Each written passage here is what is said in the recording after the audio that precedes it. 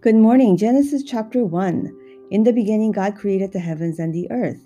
So there is beginning to all of us, all mankind to the universe. We're not without history, but there is a who, what, where, when, and how to every one of us. So we're created, made, designed. Earth did not pop up without a design, but it was formed, it was in the beginning without form and void. So God formed that all the world was like this. And this is true in our own lives. Internally lost, how lost, dark, and formless and void we are, purposeless, meaningless, without God entering in to give light, life, purpose, and form. And only He can bring us out of our internal relational darkness and void. So, what is God like? God is the God who forms, shapes the darkness and void into forms with purpose, order, and life. Verse 3, God is the source of true light. He brought light into darkness to separate it.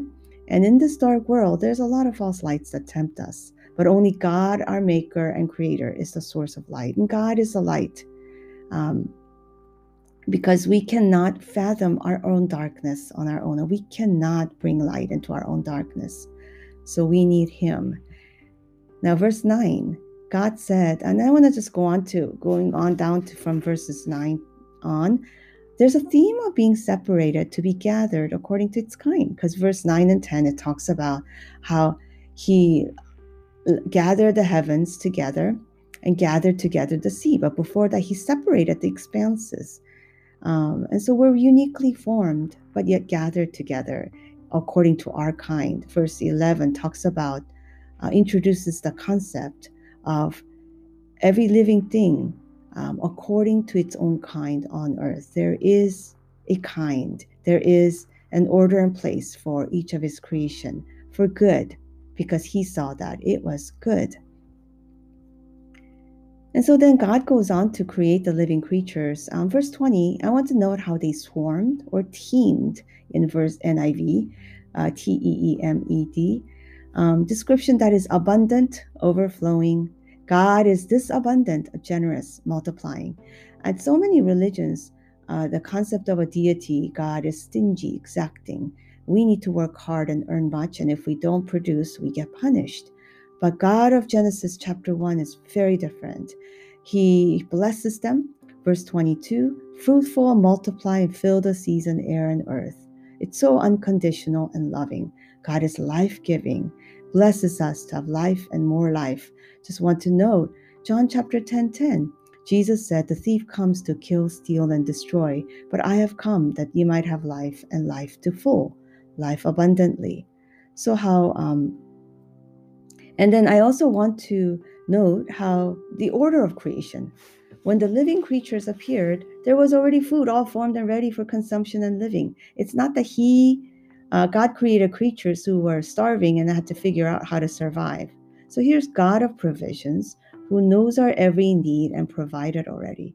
Reminds me of the words of Jesus in the Sermon on the Mount, Matthew chapter 6. Therefore, do not be anxious about your life, O you of little faith. Your Heavenly Father knows that you need them all.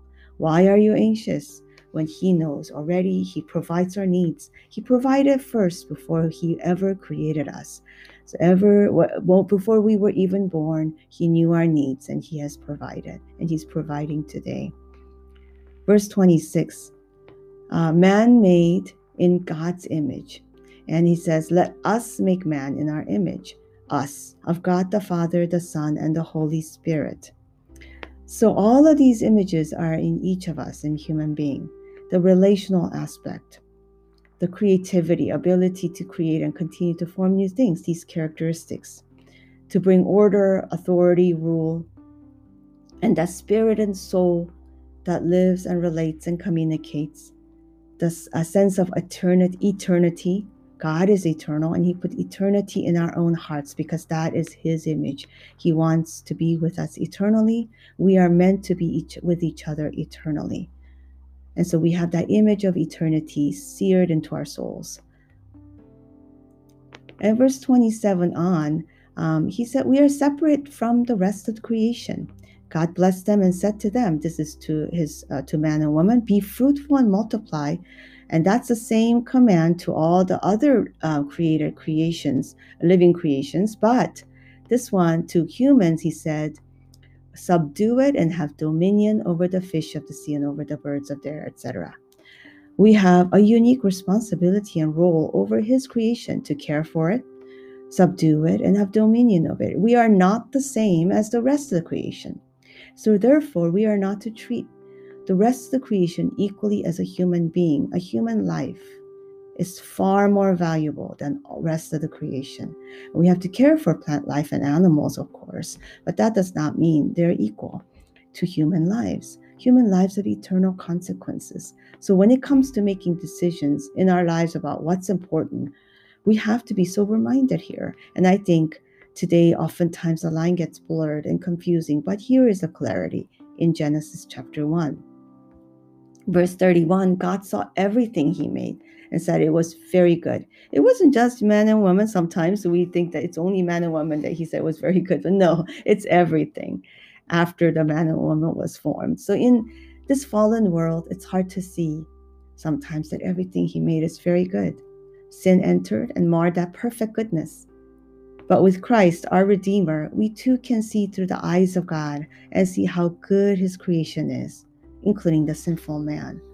So what is our original design and intent and form? I think it's an important question to address and understand so we can get back to his rightful design. Through Jesus. Jesus restores us to that goodness through his sacrifice and forgiveness. So God is God who restores us through Jesus Christ, his Son. And for Christians who serve at our church like this, we can remember what our identity is based on. God's original plan and design for us. When we get swayed by the world, our own sinful desires, we can mourn and grieve and repent over our fallenness, but be grateful and take hold of the pathway back to that original order and design through the one who was there in the beginning, our Lord Jesus Christ.